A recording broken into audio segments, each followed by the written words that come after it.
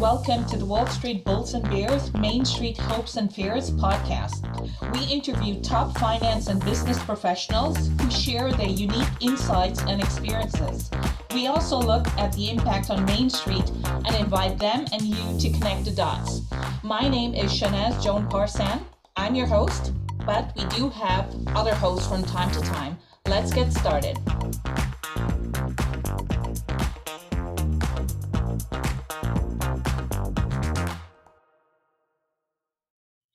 Hello and welcome.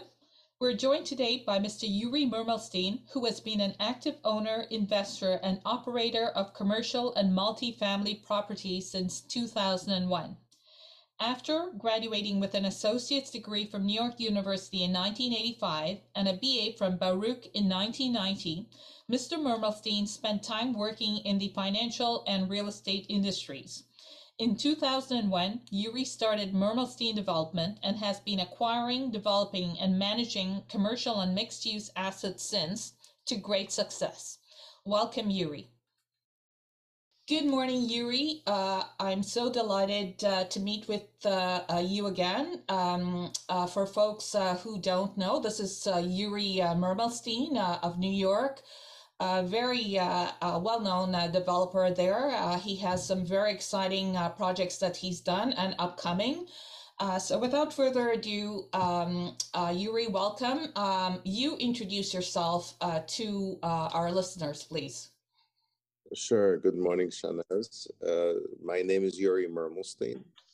I am part owner, along with Joseph Yushovayev, my partner for 10 years, of TopRock Holdings. We are involved in value-add real estate development and all sorts of asset classes that we purchase, and primarily it has to involve some sort of a component of value-add. Very good. So, Uri, if you can tell me what's the biggest challenges you've faced for the last few years, what would you say? I think since Ukraine war started, the rates have more than doubled, and it has created a disconnect in the market. And what I mean by that, there's a lot of loans that are coming up for refinance, and people cannot refinance those loans at the same levels that they had when they first took out the mortgages, which means they either have to put additional equity into the projects or most likely do some sort of a workout or give the keys back to the bank. And that's the biggest. Okay, very good. How would you stay on top of things? Because you've got a big portfolio, so you're better equipped than most to handle any of these stresses. But how have you handled it, and how will you handle it going forward? I think our motto is, if you buy something, even in this market, unless you can flip it for more money today than what you're buying it for, we're not going to be interested. So any sort of real estate asset that we purchase today has to have a value add component, or we have to have the ability to exit today for more money that we're paying for. So that's probably the biggest takeaway. I think going forward, most real estate people have to be super astute and super careful at this particular moment in terms of buying real estate, because a lot of people are getting hurt. So we have to be super careful, tread lightly for the next, I think, 6 months to a year, and see where the market takes us, because nobody can predict where we're going in terms of interest rates. And that's the most important factor in here.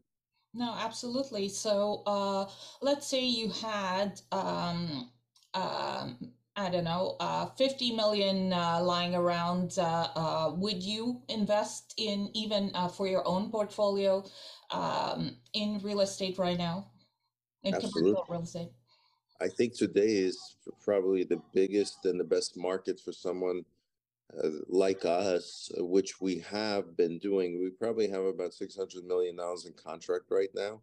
Um, someone that's been sitting on real estate um, for the last, let's say, 5 to 10 years on the same asset and needs to refinance now is not going to, like I said earlier, is not going to be able to refinance the project at the same levels.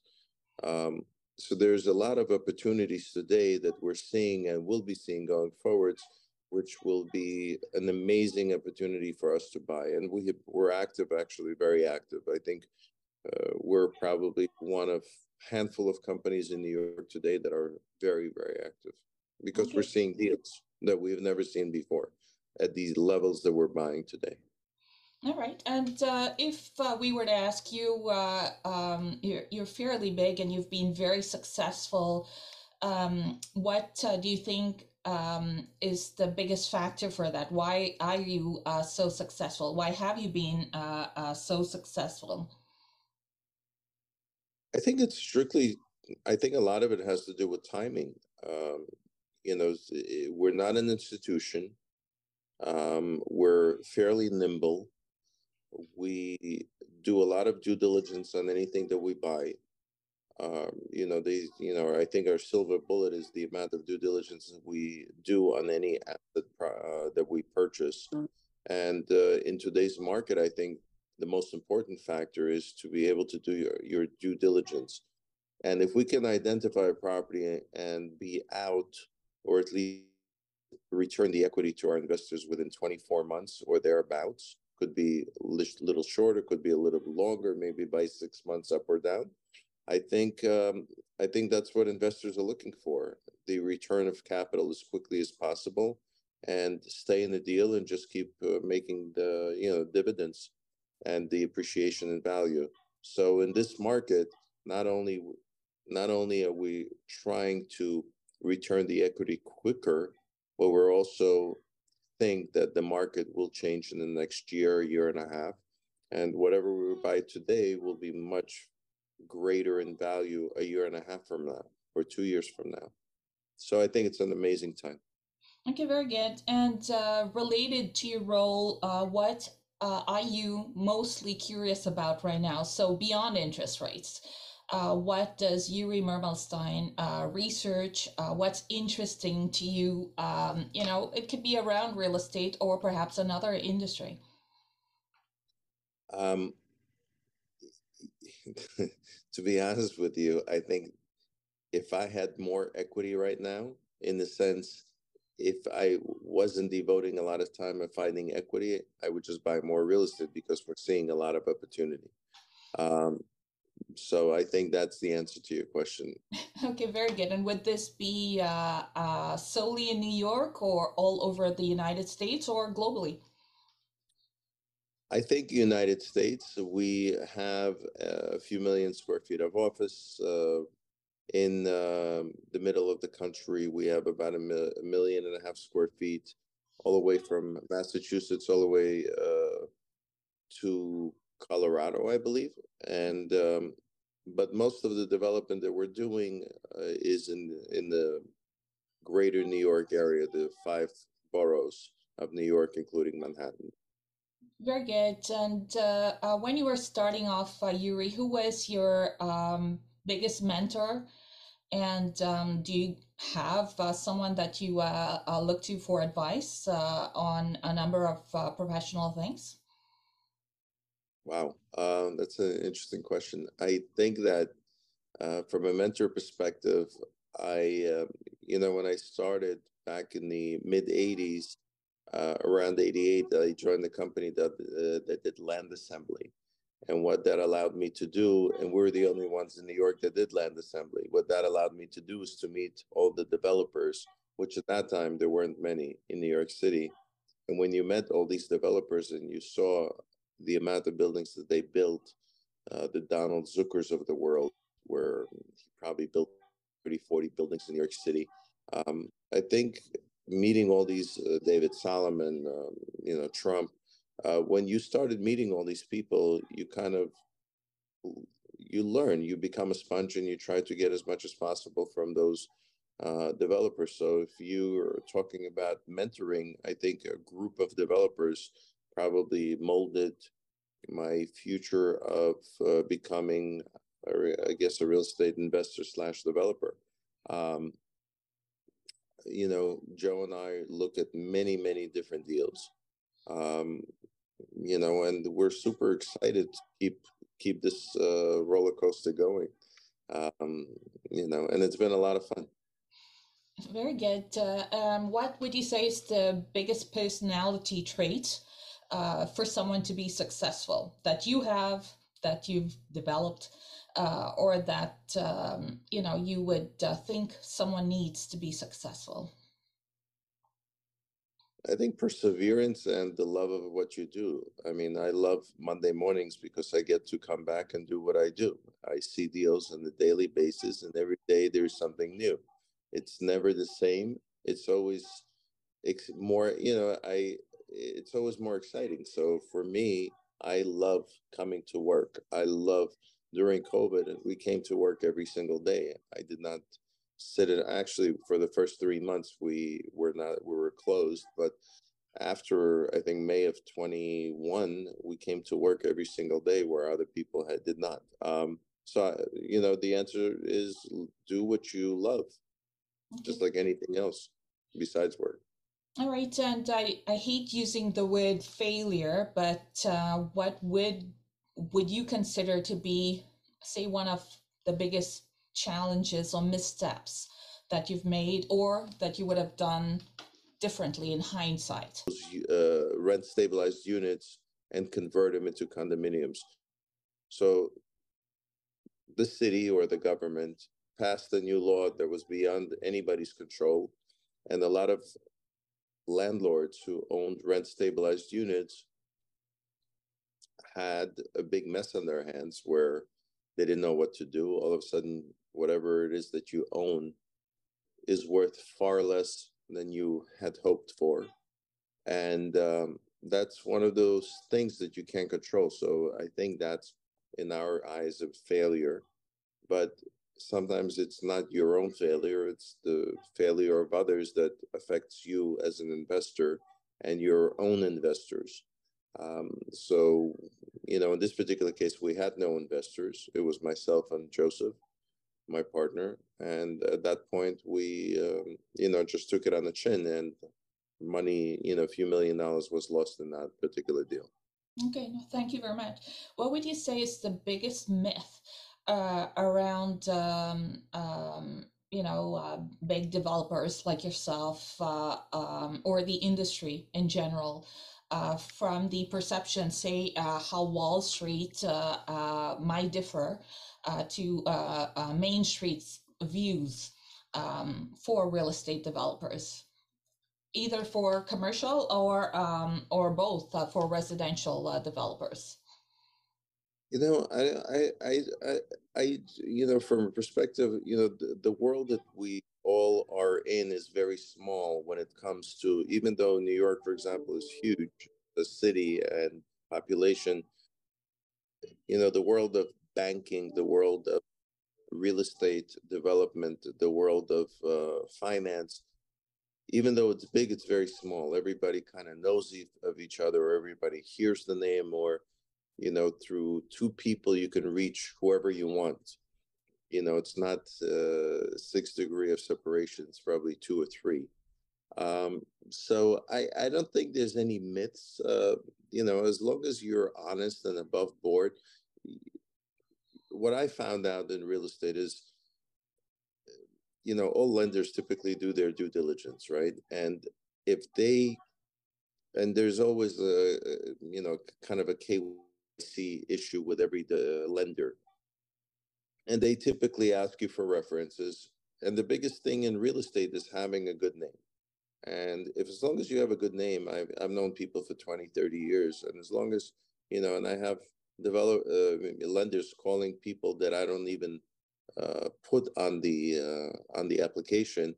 And when those people that I know, without me putting on the application, tell the lender that he's a good guy, do business with him. I think that's the most important thing.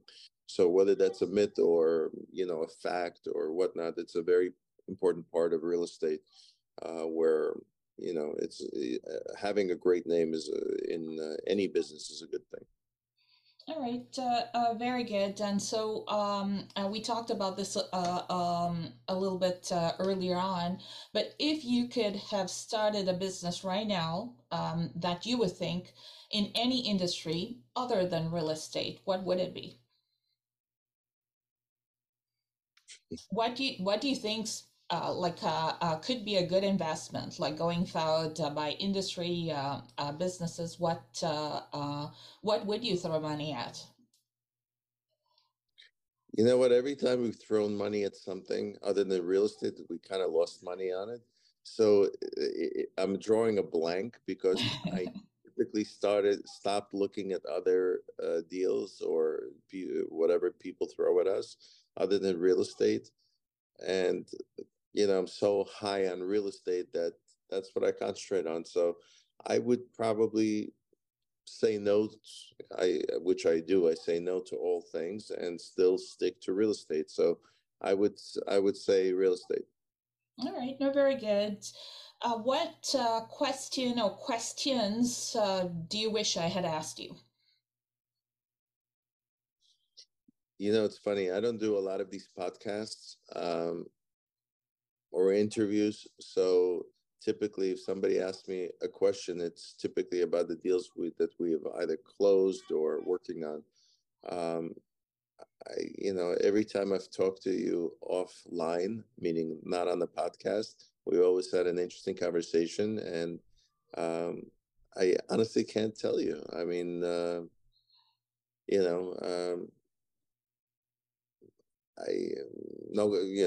I'm lost at this point. No, that's all right. We love talking deals with you, Uri. We can't do that for confidentiality reasons on a podcast. So I'll continue to do that for sure. But thank you. I'll ask one last question. What books, so people don't think that you're just this smart, successful developer. What books or movies have you seen that you find interesting so that people can see another dimension of Uri Mermelstein? My background is I was born in Ukraine, or Soviet Union, the old Soviet Union that had all the republics still attached back in the 70s. And I was born in Ukraine, and I read mostly I like biographies, and I've been reading a lot about kleptocracy of Russian oligarchs, of how they made money fairly quickly. I can't recall all the names because I have about 6 books on my nightstand, but everything about having, I forgot the name, but there's a book that I've been reading about Russians coming to London and just, buying everything up, and London cracking down on them and so on. I can come back to you with the title, but can't remember the title right now. No, very good. So we have a good Ukrainian working with us. We've hired several Ukrainians, and of course, in my younger days, I spoke Russian very well. So I do speak to Anton from time to time. I love Russian poetry, art, that sort of stuff, and definitely support Ukraine. So thank you, Uri, for speaking with us. I'm looking to speak with you for many deals, but I do appreciate the time that you've taken speaking with us. Thank you so much. Thank you, Shanaz. Pleasure. Thank you for listening to the Wall Street Bulls and Bears Main Street Hopes and Fears podcast. We hope you tune in again next week.